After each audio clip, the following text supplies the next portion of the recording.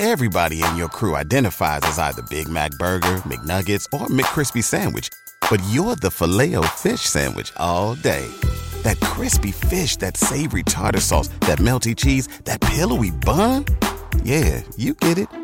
Every time. And if you love the Filet-O-Fish, right now you can catch two of the classics you love for just $6. Limited time only. Price and participation may vary. Cannot be combined with any other offer. Single item at regular price. Ba-da-ba-ba-ba. Welcome, everyone, to a Baseball America podcast. I'm with JJ Cooper. I'm John Manuel. It's our weekly Thursday edition of the Baseball America Prospect Handbook podcast. Yay! That's right. We just call it the Baseball America Yay podcast. It might catch on.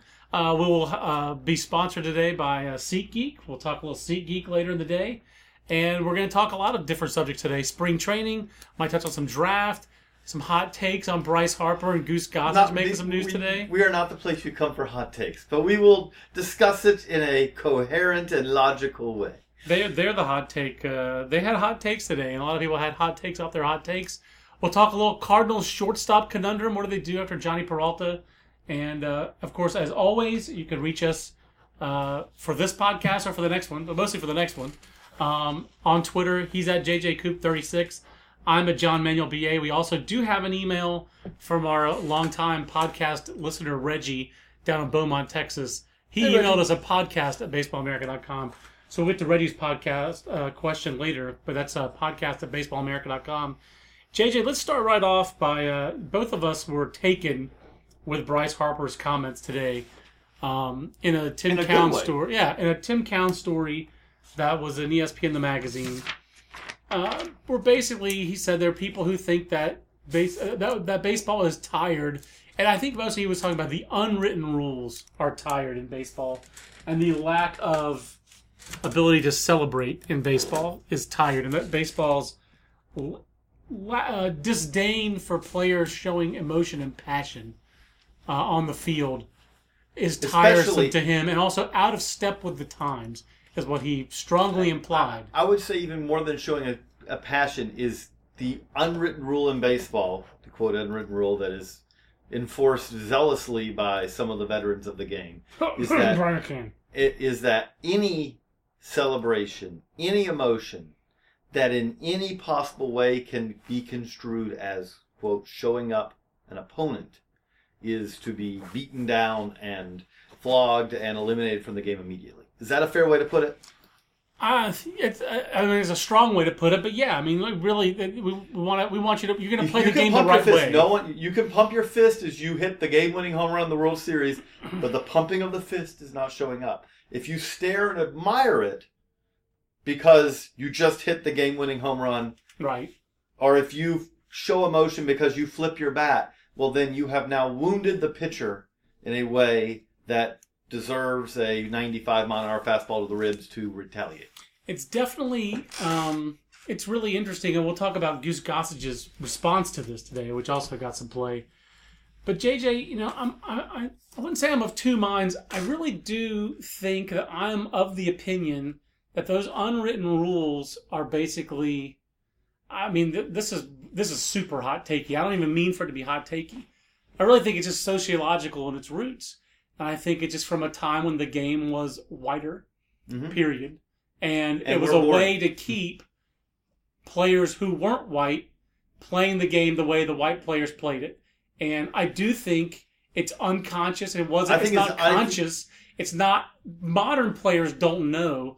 When Brian McCann yells at Jose Fernandez when he hit that home run 2 years ago, don't pimp and all that stuff.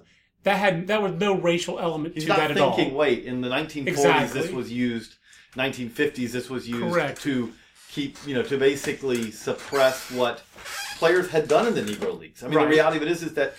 Or in Latin America. Right. That's the thing about this, is that when you say play the game the traditional way, what you're really only saying, that if you look around, Japan is kind of its own unique situation. It's a whole different culture. So, but Korea, Venezuela, the Dominican Republic, Puerto Rico, Cuba, right, and all of those places, what in the U.S. often in Major League Baseball gets a strong response is something that the best way I can put it is that the player who was, quote, shown up takes no offense. I mean, in Korea... And it seems unique to baseball, to be totally honest with you, because basketball, basketball, especially in the ABA era, that's when it really got to be a very flashy fun sport. Game. Right. Yes, exactly. That's true. That's when anyone ever goes, ooh, you know what? I want to watch some more 1960s basketball. And basketball has such a pickup game element to it. It's a one-on-one where I'm going to try to beat you. You're going to try to beat me. Yes. But that started along. But I'm just thinking the ultimate 60s black and white football play that I can think of is Chuck Bednarik, right? Destroying Frank Gifford.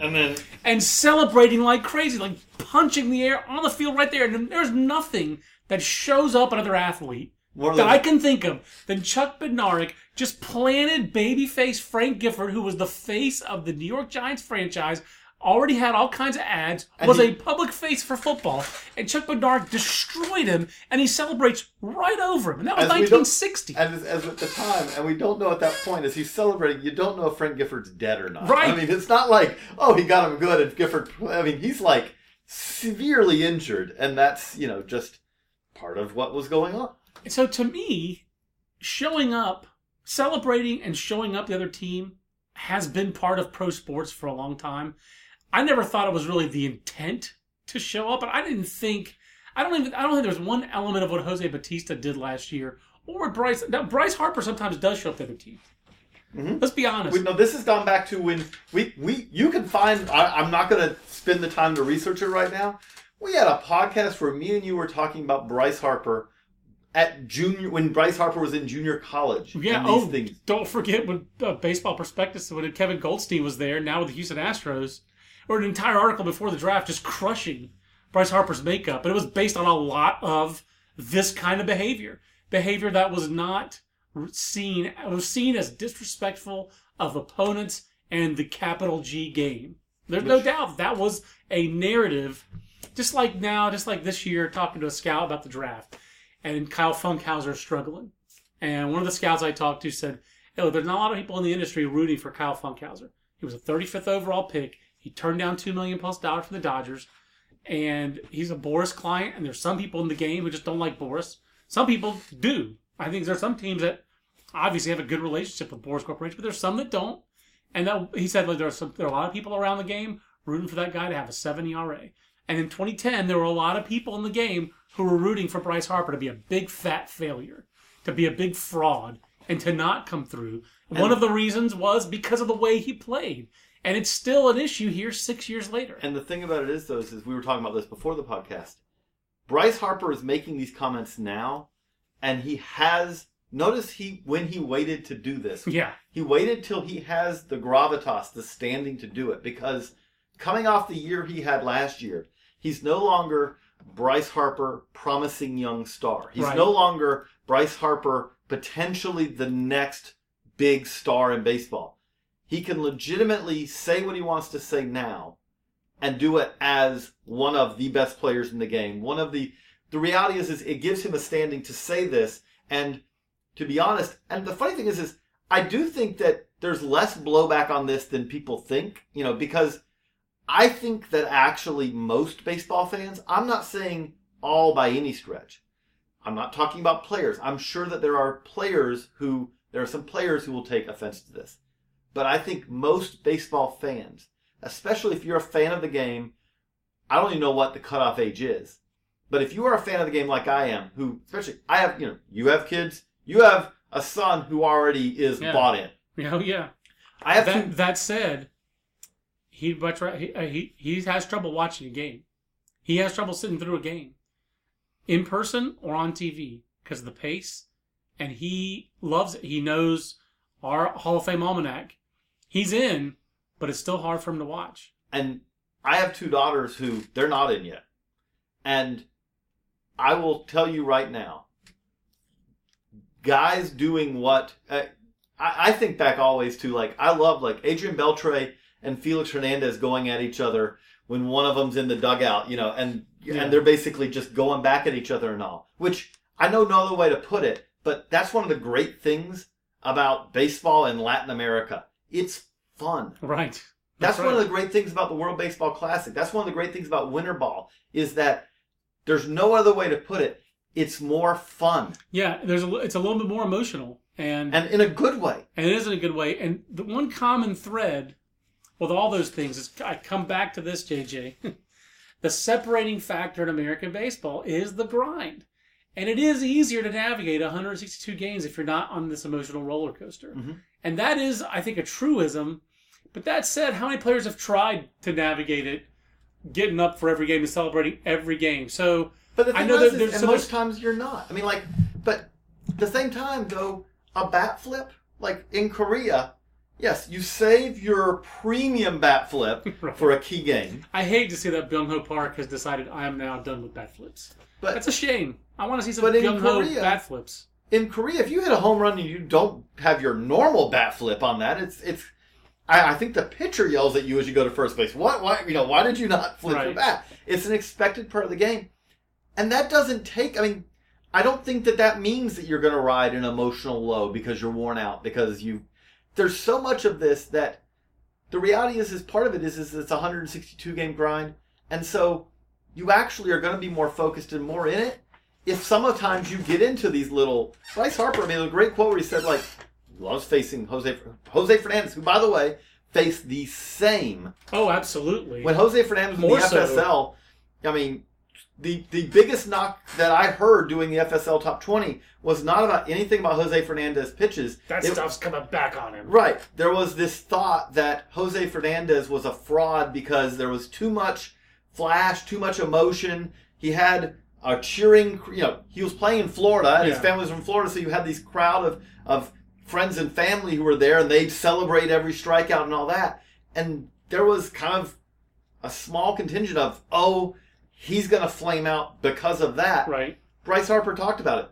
Hey, if he faces Jose Fernandez, there's a little bit of extra there because he knows Jose Fernandez is like, this is Bryce Harper. I'm going to strike him out. And he's Bryce Harper, and he goes, this is Jose Fernandez. I'm going to take him deep.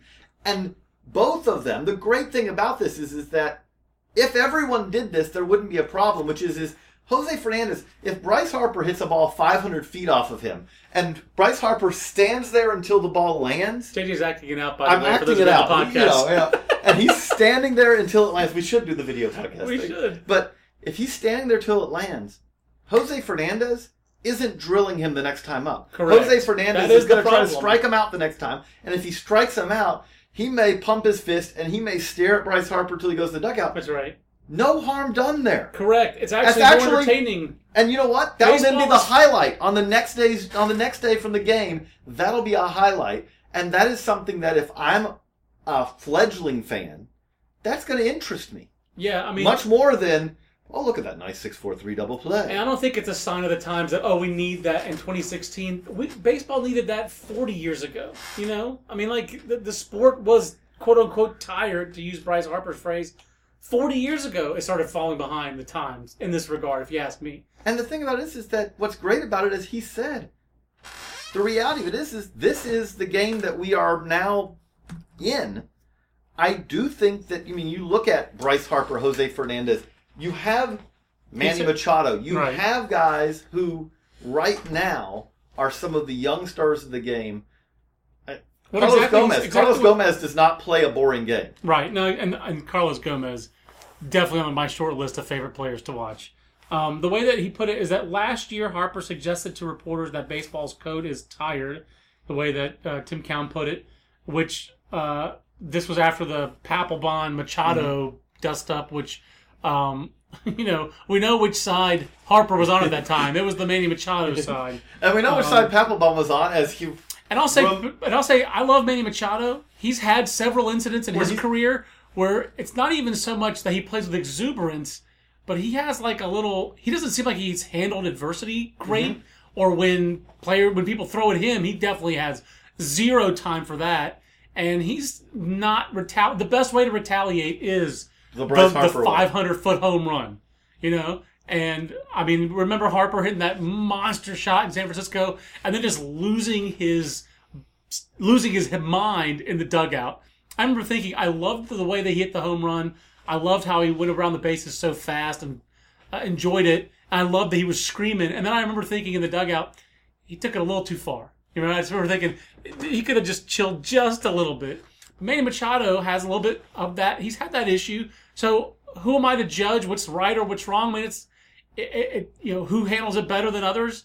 I realize it's totally going to be, an individual person's call. But where Bryce Harper says that the reason that he says it's tired is because you can't express yourself. You can't do when people in other sports do.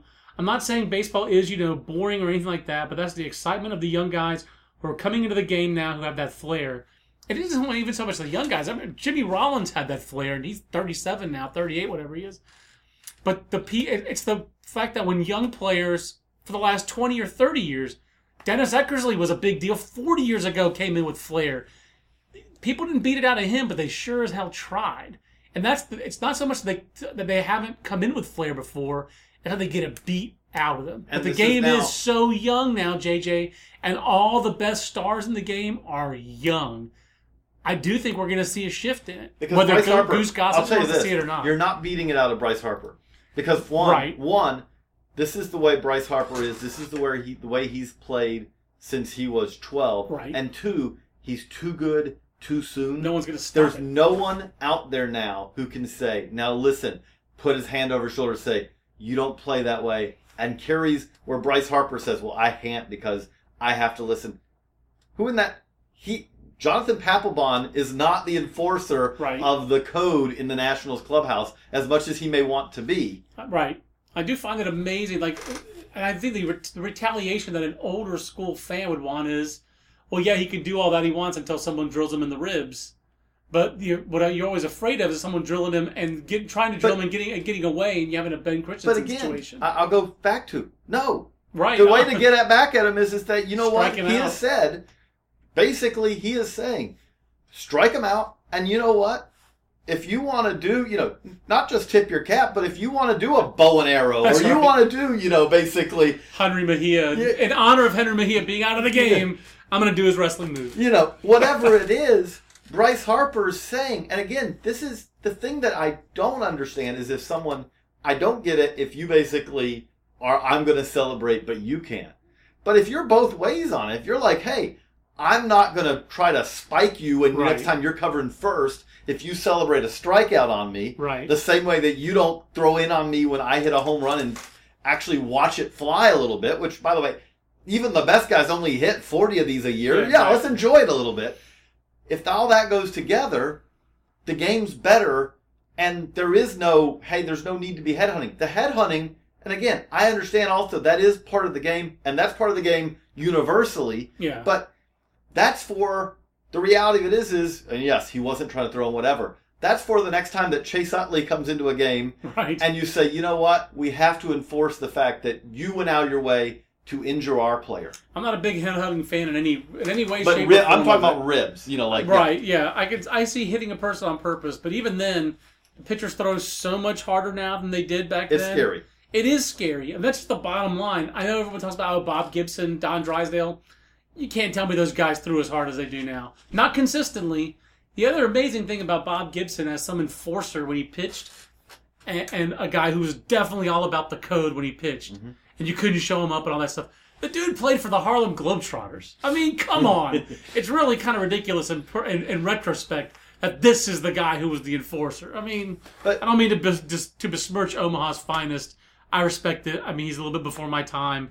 But he played for the Globetrotters, and he was an enforcer. I don't buy that. But what I come back to, though, is that I also think that it is good for the game to have a Jose Bautista, a Bryce Harper, who they're also, which is rare nowadays, these are stars who are quite willing to actually say what they're thinking. Correct. As opposed to, no, that may tarnish my brand. I'm not faulting the people. That's a great point. I'm not faulting the Derek Jeters of the world in any way. I mean, I think Jose Bautista may have damaged his brand by his incessant following of everyone involved with baseball on Twitter. But I'm just kidding. But Derek Jeter, kidding on the square. But Derek Jeter's approach, which I know that hey, it's worth. I'm not saying it's a bad approach, but Derek Jeter, face of the game, pretty much his approach is that the only thing you were ever going to talk about with Derek Jeter that he wanted to be talked about was Derek Jeter had a nice game tonight. Right. And that's not a bad thing. But the reality is baseball does need to always have some guys who it's more than that. Like, I mean, Reggie Jackson was great for the game. Again, and I know that there are people thinking, yes, Reggie Jackson's ego could not fit in Yankee Stadium. That being said... It was the straw that stirred the drink. But that being said, he was someone who made people talk about the game. And maybe I'm being... Let's face it, JJ. Would Major League Baseball be healthier and more popular if Jose Fernandez and Bryce Harper switched markets and those guys were in LA as the top stars in Los Angeles instead of Mike Trout and Clayton Kershaw?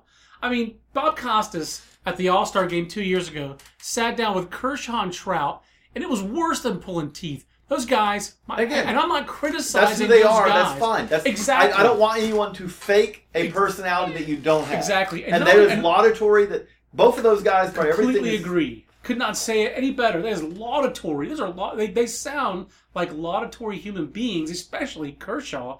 All the charity work that he and his wife have done, the orphanage they have in Africa, the work ethic of both those players, the improved physicality, their sheer brilliance. I love those guys. But you can't tell me that it wouldn't be better for baseball if those guys just had a smidge of personality. And like you said, don't fake it. But Bryce Harper's not faking this either. But if Harper and Fernandez were in LA and on teams that were in the playoffs every year or every other year in the Angels' case, they would be bigger stars. They would be a bigger deal than Trout and Kershaw are. That being said, Bryce Harper is getting there right now already, and that's without a playoff. That's right. That's without many playoff moments. And Jose Bautista was a great player before last year, but people know in the game Jose Bautista now has got a bigger platform now. Even yesterday, he just tweeted. So we're pretty geeked in this area. I'm actually from Fayetteville, North Carolina. The fact that Major League Baseball will play a game just outside of Fayetteville at Fort Bragg, July 3rd, and play the first ever Major League Baseball game in the state of North Carolina. I'll be provincial for a minute. I'm stoked. We're geeked about that. It's going to be really cool. I love that Jose Bautista tweeted all these talks about hosting MLB games in great places, and I haven't heard the DR once. Don't we have a few Dominicans in the majors? I mean, good That's for a great him. Point. He's right. You know what? There should be. I mean, I know. Hey, good for Jose Bautista. Because here's the thing. What we've now established with this is that you can do it. The lack of a ballpark is not an overriding concern. That's right. Because before, it was, no, we can play in San Juan because we have a stadium we can fix up. We can play in Mexico City, these kind of things.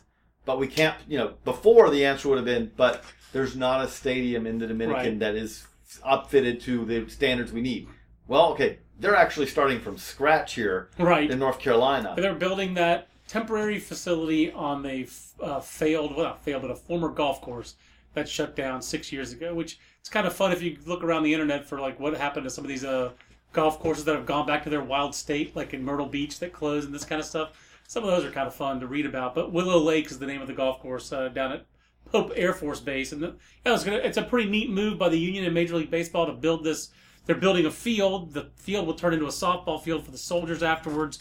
Building a temporary 12,500 seat ballpark there, but just for the Defense Department personnel. We need to have a game in the Dominican after that. I just think that's a great point by Jose Bautista, and we've had a game in Australia. Right. We've had a series in Australia. Right.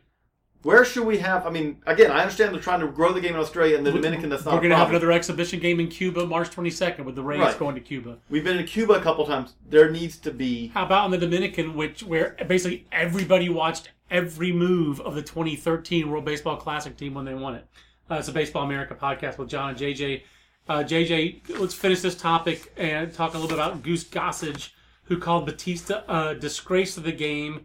We won't even get into him blasting the nerds who run the game these days.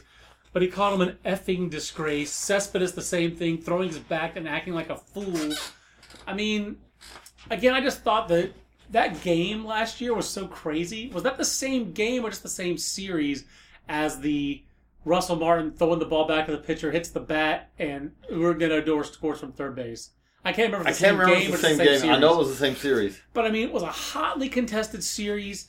It was an awesome series. It was a great series. It wasn't maybe the highest level of play, but it was a tense series. Well played. Some spectacular mistakes and some spectacular plays. Hall of Fame caliber plays going on all over the place. And this guy had such a moment. And for Jose Bautista, a guy who was a Rule 5 pick who played at Chipola Junior College, all these things that get to the big leagues and to have that moment, I just thought it was pretty amazing, JJ, that he bat flipped and that people flipped out over it. Well, and here we are 6 months later, and Goose Gossett is still an issue? But this is... I guess nobody asked Goose. But the thing about it is that I think the Bryce Harper one leads to a grander discussion, and I think that's actually great overall. This one's more of like a get off my lawn. This is a get off my lawn, and this is like, I just shrug my shoulder and go, I don't care. I understand, because here's the thing. This has been going on for over 125 years in baseball. Every baseball great thinks that the game after they leave the game. Not everyone, right. But we have examples of players when Ty Cobb is playing who think that they make too much money now. And they don't do it, they don't play the game the right way, all those things. Right. With that, I kind of go, I understand that you have this opinion. I thought Jose Bautista's answer to it was great, I don't agree with his opinion, but he's welcome to have it. Right. But it is something where you go, okay, really, in the world of everything, no big deal. Yeah, does this actually sway anyone to view the game differently? Bryce Harper saying it, right, who is one of the 2 or 3 biggest stars in the game at this moment, saying we need to change the way we play the game, changes things to me, potentially. I agree. Goose Gossage, who was great, but whose signature moments literally came 35 years ago. You're right. That does not change the game. I agree. The bottom line for me is when you hear like Mike Veeck with this theme of baseball is fun at the minor league level, I don't feel like the fun should be restricted to Cowboy Monkey Rodeo or goofy promotions. I want the players to have fun playing. And I have more fun watching when I think the players are having fun playing. And so I'm all for a little more exuberance, a little bit more emotion in the game, a little more passion being evident.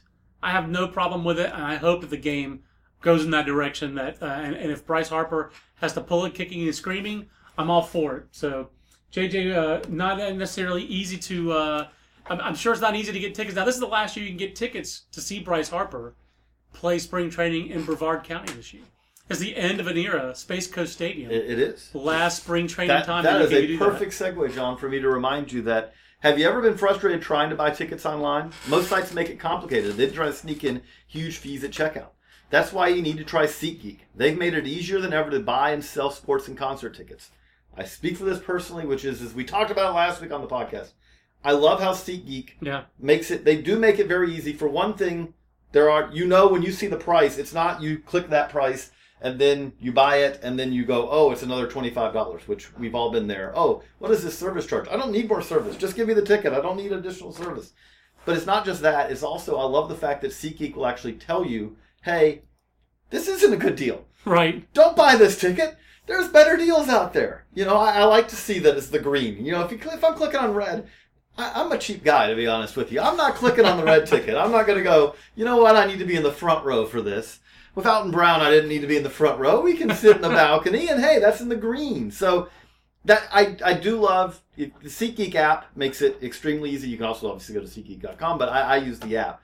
And with that, we do want to remind you that Baseball America podcast listeners get a $20 rebate off their first SeatGeek purchase. All you have to do, download the SeatGeek app, go to the setting tab, click on add a promo code BA20. You do that, you make a ticket purchase, you get $20 back. It's easy, it's awesome. Go do it. Thank you, SeatGeek. Absolutely. We're very excited to have SeatGeek along with us on the Baseball America podcast. He's JJ Cooper. I'm John Manuel. JJ, which direction do you want to go in next? I think we should go Cardinals shortstop. Cardinals shortstop. We should go a little bit more hardcore prospect-y. Yes, that was a rare. We don't usually go like that, but this is more of like. That was a rare hot takey kind of podcast topic for us, but that's okay. Were you Stephen A. or were you Bayless? I'm not going to put that on either one of us. I was going to say, yeah. I like us too much for that. Yeah. So I will also ask this fantasy expansion draft question from Reggie and Beaumont. With Major League Baseball giving more and more signs expansion could be 5 or 6 years away, and protected the career paths of top minor league and current MLB players who should, in theory, be around for the next 5 to 7 years. So then, if that's the case, who goes in your expansion draft?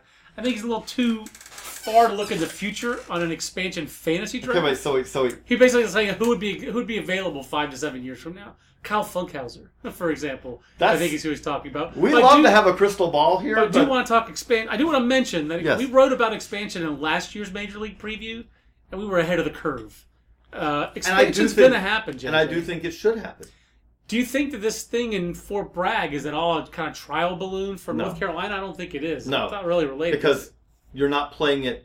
It gives you no usable data. For one, the interest in this game, a one-off game, tells you nothing. For two, it's in a location that the reality is they're not going to put a team there. And for three, the tickets aren't available in any way for the public. So no. If you're going to put a team in, but North Carolina, as much as we would love it, North Carolina. I do think North Carolina is toward the top of an expansion list. I don't think it's in the top 2, and I really don't see how it would get in the top 2 as much as both of us have been impressed with Charlotte's ballpark, downtown Charlotte, and that Charlotte's a large market, one of the larger markets that doesn't have Major League Baseball. I don't think it can support 3 sports either with the football and NBA teams it has.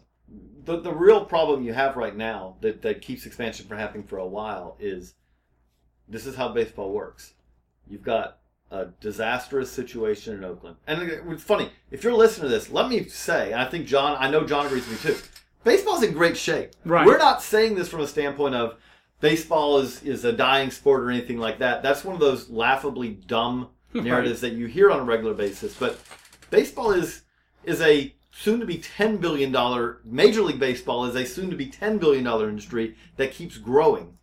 They're not having issues. That being said, no other way to put it, disastrous stadium situation in Oakland, where in any game you don't know when's the sewage going to start coming up through the clubhouse. And again. It's also got this whole unknowable, uncontrollable aspect of within the NFL shifting franchises around. So we have St. Louis leaving to LA. Are the Raiders going to go to LA? Are the Chargers? We don't know. Right. So one of the tenants in that stadium may be gone. Which we just don't. So that stadium is in bad shape. And then you have Tampa. That said, a lot of other expansions have happened in baseball when they've still had bad situations. If you find somebody who's going to if you find 2 ownership groups and 2 markets to put up a lot of money, they'll expand even with these 2 problems. If they have still another market to extort with. Right. The reality is I use extort. They need 3 markets to make 2 and still have that 1 for the threat of moving. You have to have something to threaten because, let's be honest, unless you're the San Francisco Giants, which are a model franchise in this way, most teams, nowadays, it's not even that you're going to try to get a stadium built. It's you're going to try to figure out how to get a stadium built, really in most cases where the voters don't vote on it because they don't want... We saw this with the NFL. You don't want voters voting on these stadiums because voters often are now the same things that worked 30 years ago where you say, hey, it's going to bring this many jobs and all that. People now go, no, wait, it's not. Because it's not. I mean, the reality is a baseball stadium at least is used much more than when you say, hey, we're going to build a new football stadium that we'll use 8 to 10 times a year. Yeah.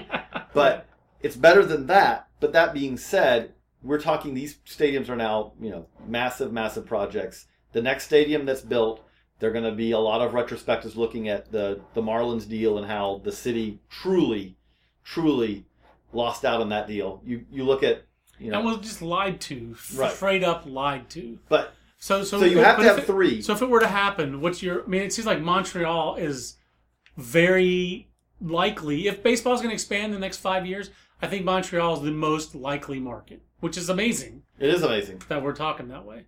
And what's the next one? But now here's the thing I'll say with that. The one thing that I don't think has been approached enough on this is that nowadays, at least is how the game is in 2016, and we don't know what the game will be like in 2020 or 2025, but a Montreal, or say it was a Charlotte, or a Las Vegas, whatever, it's not the same situation as it was if you were putting an expansion team in 1992 or 93 or 94, where if you did that, if you put a team in Montreal, a new expansion team, basically at the time that you brought in the Rockies and the Marlins, that team would have started in a horribly... it shouldn't, but the reality is that revenue-wise, it does seem like Montreal would not be one of the large revenue teams. Right.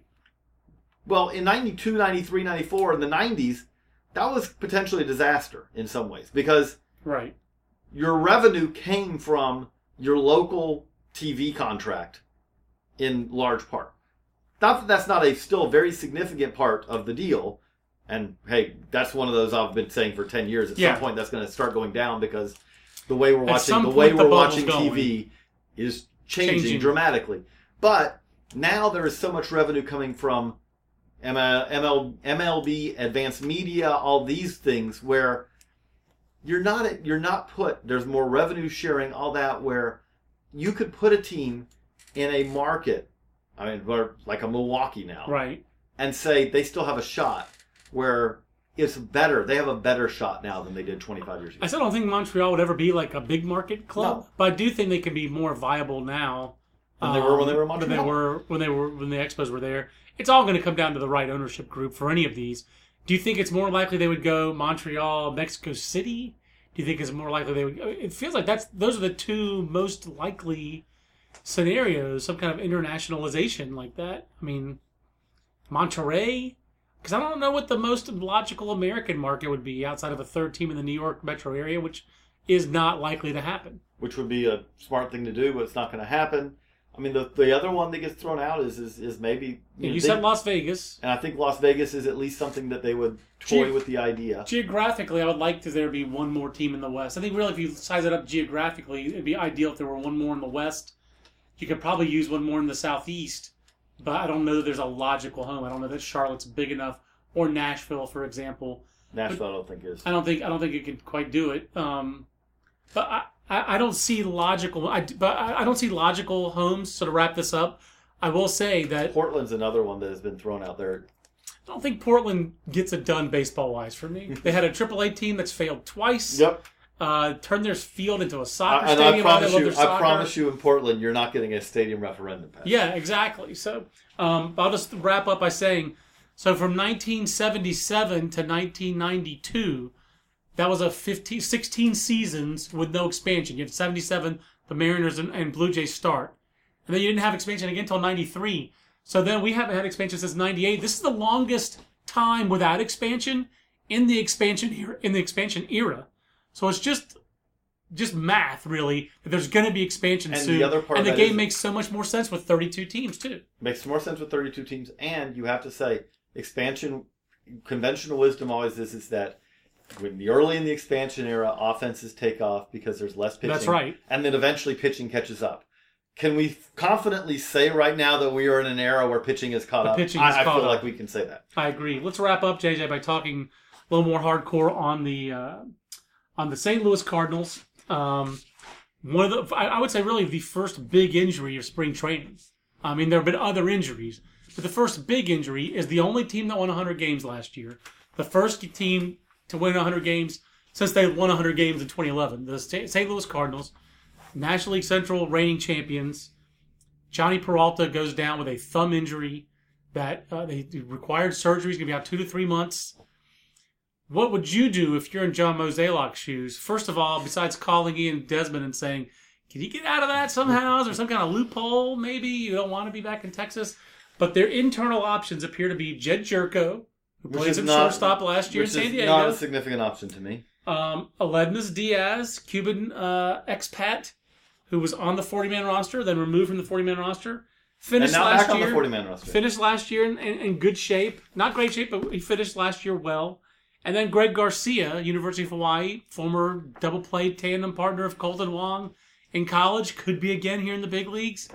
Which direction do you think they're going to go in, or do you think they're going to go externally and find some other help that way? I don't think that they're going to endure the entire extent of this injury. They may start the season, but I think you look at the Central, it's touch and go enough. I mean, again, you're not saying there's no one player, especially Johnny Peralta is a good player, but Johnny Peralta is not Mike Trout. He's not Bryce Harper, where one guy's going to sink your team, anything. I mean, Greg Garcia could go out there and field the ball. This is a team that had Pete Kozma play extensively when they were good. Pete Kozma's cursing his timing. Daniel Descalso may be cursing his timing. But now, although he may be the everyday shortstop in Colorado for part of this year. But that being said, I do think that they go out there and they make some sort of move. The tough thing about this, though, is that you've got Peralta under contract for another year after this one. So if you go out and... He's still a very productive player, although his offense was down a little bit last year. But he still has power. He's still a productive hitter. He's not an what I'm empty saying, hitter. though, is that like because of that, what that does mean, though, is that if you make a trade... Are you really trying to trade for your long-term answer, or are you trying to basically spackle over the next 3 months? And if you're trying to spackle over the next 3 months, that significantly changes what you're trading for. Ian Desmond still seems like the most logical candidate to me, or Eric Ibar. Those are the two most logical ones from the standpoint of both of those are spackle because they're one. You're only looking at those guys as a 1-year guy, as 1-year guys, and then the reality is in either case. They're useful guys even after... I mean, both of those guys I think are better defensively than Peralta, to where even if Peralta's your regular and Ibar moves around after that, or Desmond moves around after that, they also can replace him defensively in late innings, things like that. But I mean, obviously, if I'm the Braves, I would be, the phone is available. Yeah, if you want to... I think Johnny Coppolilla's on the phone with every team every day anyway, trying to get to sell Eric Ibar. The other intriguing possibility I've seen out there has been making some kind of trade with Tony La Russa because the Diamondbacks have Gene Segura, they have Nick Ahmed, they have Chris Owings. All three of those guys have varying degrees of value. Nick Ahmed probably fits best as an extra infielder, but short-term... A better defender than even Greg Garcia. Yeah, he's kind of like to me, he's kind of like an Adam Everett kind of player. Mm-hmm. That's who Nick Ahmed... That's been my comp for Nick Ahmed since he came out of UConn. Is he could be an Adam Everett kind of guy where if he's your regular shortstop, you're counting on plus defense and reliable defense at that, and you're having to hit him 7th or 8th. He's going to be a bottom of the lineup hitter, and really the upside for him offensively is low. Let me throw one other name out there that I don't think has been mentioned, but if Zach Cozart shows he's healthy, again, Zach Cozart, not as a... Right. This isn't a star type replacement. But a very solid placeholder in his career. He's been a reliable defender. He's been starting shortstop on playoff teams. And you have the Reds who just got Jose Peraza this offseason. Who they're playing some shortstop now, in spring training and all, where you say, I mean, if you're the Reds, again, this has to be first that Cozart, who is playing, but he's working to playing and all, but you need to demonstrate first he's healthy. It should be healthy this year, but you need to demonstrate that.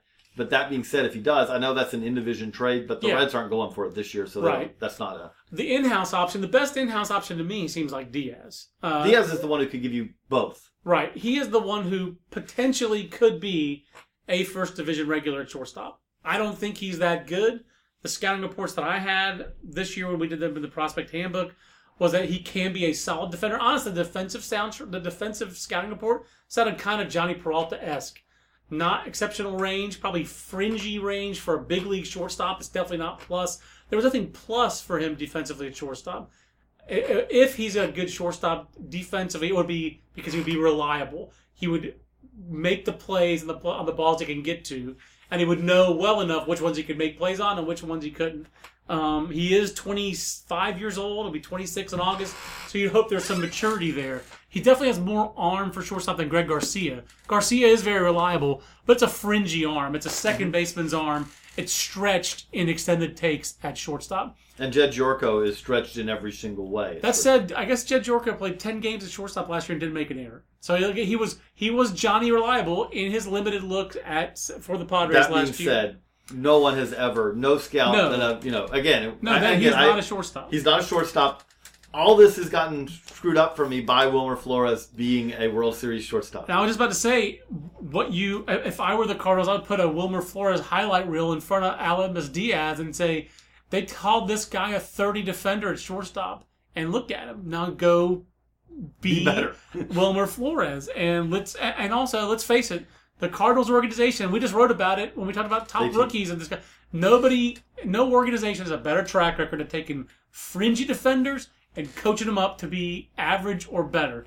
I'm looking at Matt Carpenter. I'm looking at John Jay. I'm looking all over the infield for the Cardinals for the last 15, 20 years, and they won a World Series with David Eckstein playing shortstop. So Aledmys Diaz probably doesn't have that level of savvy. He certainly has a better throwing arm than David Eckstein, so it can be done. The other problem with Jerko is that he hasn't hit for 2 years. So for an offensive player, I guess it was 16 complete games at shortstop last year.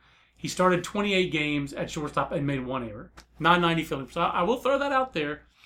I think between the three of them, JJ, if I were them, if the price is high for trying to acquire someone else that we talked about, these other options, I would try to make it through with my internal options. Right. Because like you said, Peralta's 34, going on 35, but he also is signed through next year.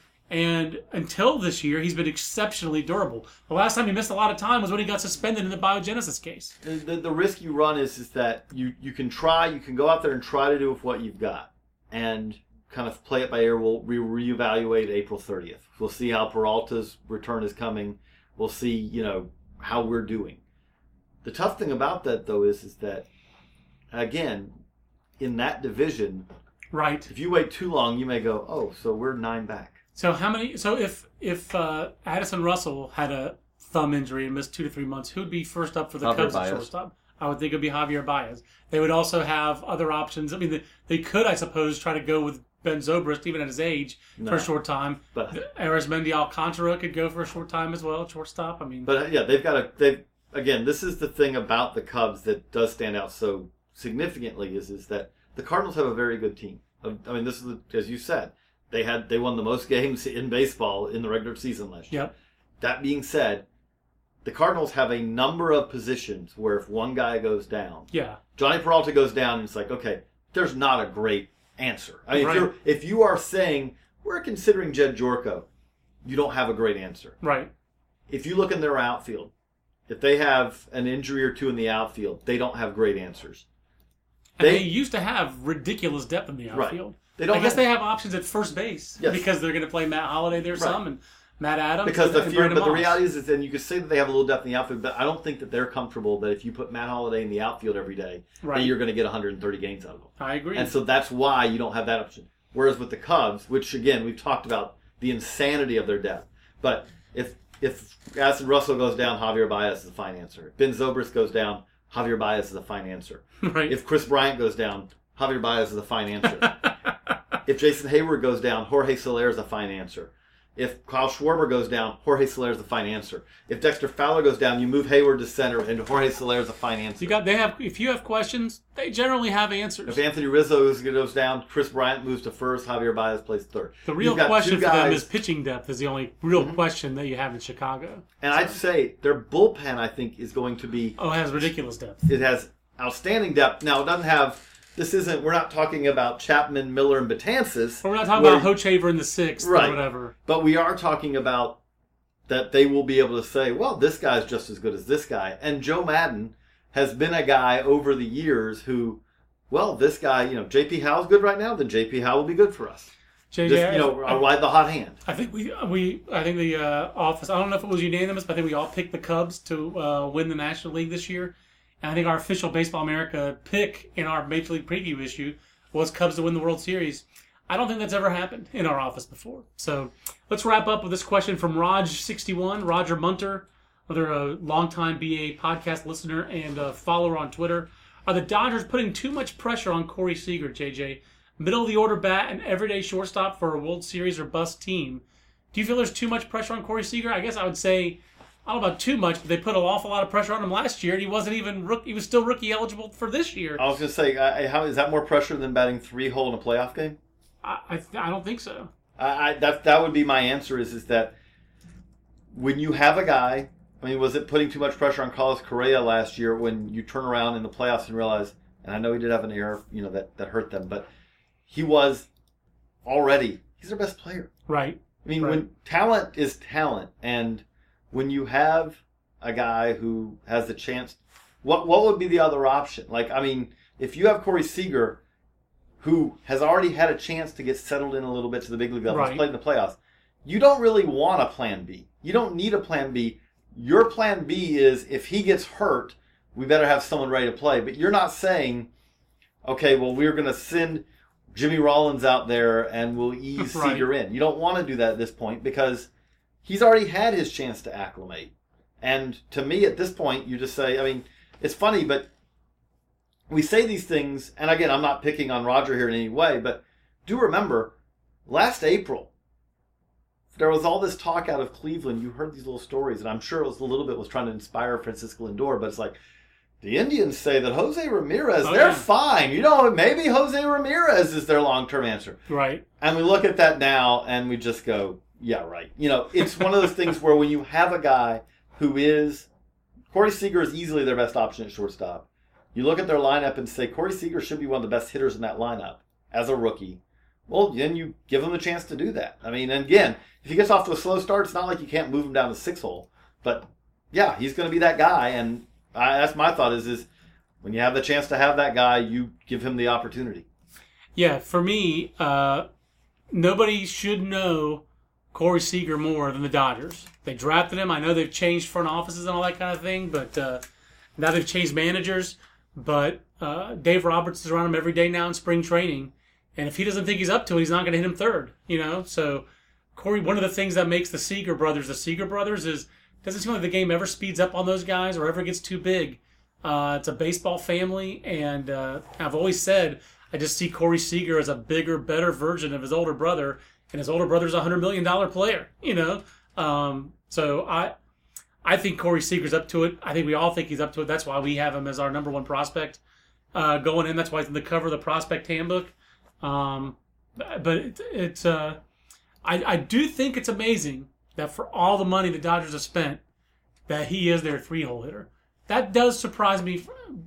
And they really don't have, that I can think of, a big, who's their big right-handed bat? It's a very left-handed lineup. Puig, who is not exactly reliable, is their big right-handed bat. So you'd probably like, if you were the Dodgers, you'd probably like to have one more big right-handed bat. Otherwise, that's why Scott Van Slyke, I think, plays so much for them. But like Justin Turner's your other big right-handed bat. Ideally, you'd love to have, I think Seager could hit 2-hole. You could have a Puig, if he's going to be good Puig, hit 3-hole, Adrian Gonzalez at 4-hole, and you could mix and match that way. That might be the ideal way going forward, but Adrian Gonzalez, very consistent big leaguer. Corey Seager, I think we both think he's going to be a very consistent big leaguer. I'd love to see Yasiel Puig be consistent. The tools are so amazing. I'd love to see him be healthy, dedicated, have fun, but also a little maturity added to the game to keep him in the lineup for 150 games and be a more consistent player. That's where the Dodgers, I still think Puig is really their most important player, not Seager. And to me, the interesting thing with them is that they are a team that is more depth than, I mean, they have stars, but they are very much, it's that approach of, Corey Seager, shortstop is really about the one position I can think where if they had an injury, I don't really feel like they have a great Enrique Hernandez and Red Turner are there listed as their backups. And again, I don't think Turner's shortstop. I mean, it would be, maybe you get the return of... He's as much of a shortstop as Jed Jerko. Yeah, of Ariel Arbuena. You know, I mean, like... That's right. He can still pick it. Arisbel Arbuena could be a factor there. Good stuff, I'll JJ. be honest, if Arbuena played for the Cardinals right now, he'd be in the mix that we'd be considering. If you're looking for a cheap pickup in St. Louis... he's available. He may not be the greatest makeup guy in the world, but he's pretty good on defense. He's available. Absolutely. So, hope you enjoyed it. We enjoyed it as well. Thanks to SeatGeek. We enjoy having them as part of the Baseball America podcast. For JJ Cooper, I'm John Manuel. We'll see you back here next Thursday on the next Baseball America podcast. So long, everybody. Swimsuit? Check. Sunscreen? Check. Phone charger? Check. Don't forget to pack the 5-Hour Energy. It fits great in a pocket or carry-on, and the alert feeling will help you arrive ready for anything. Now get 20% off when you use code 5HETRAVEL at 5hourenergy.com. Expires April 30th. One-time use only. Not valid with other discounts. Remember, visit 5hourenergy.com and use code 5HETRAVEL to save 20%.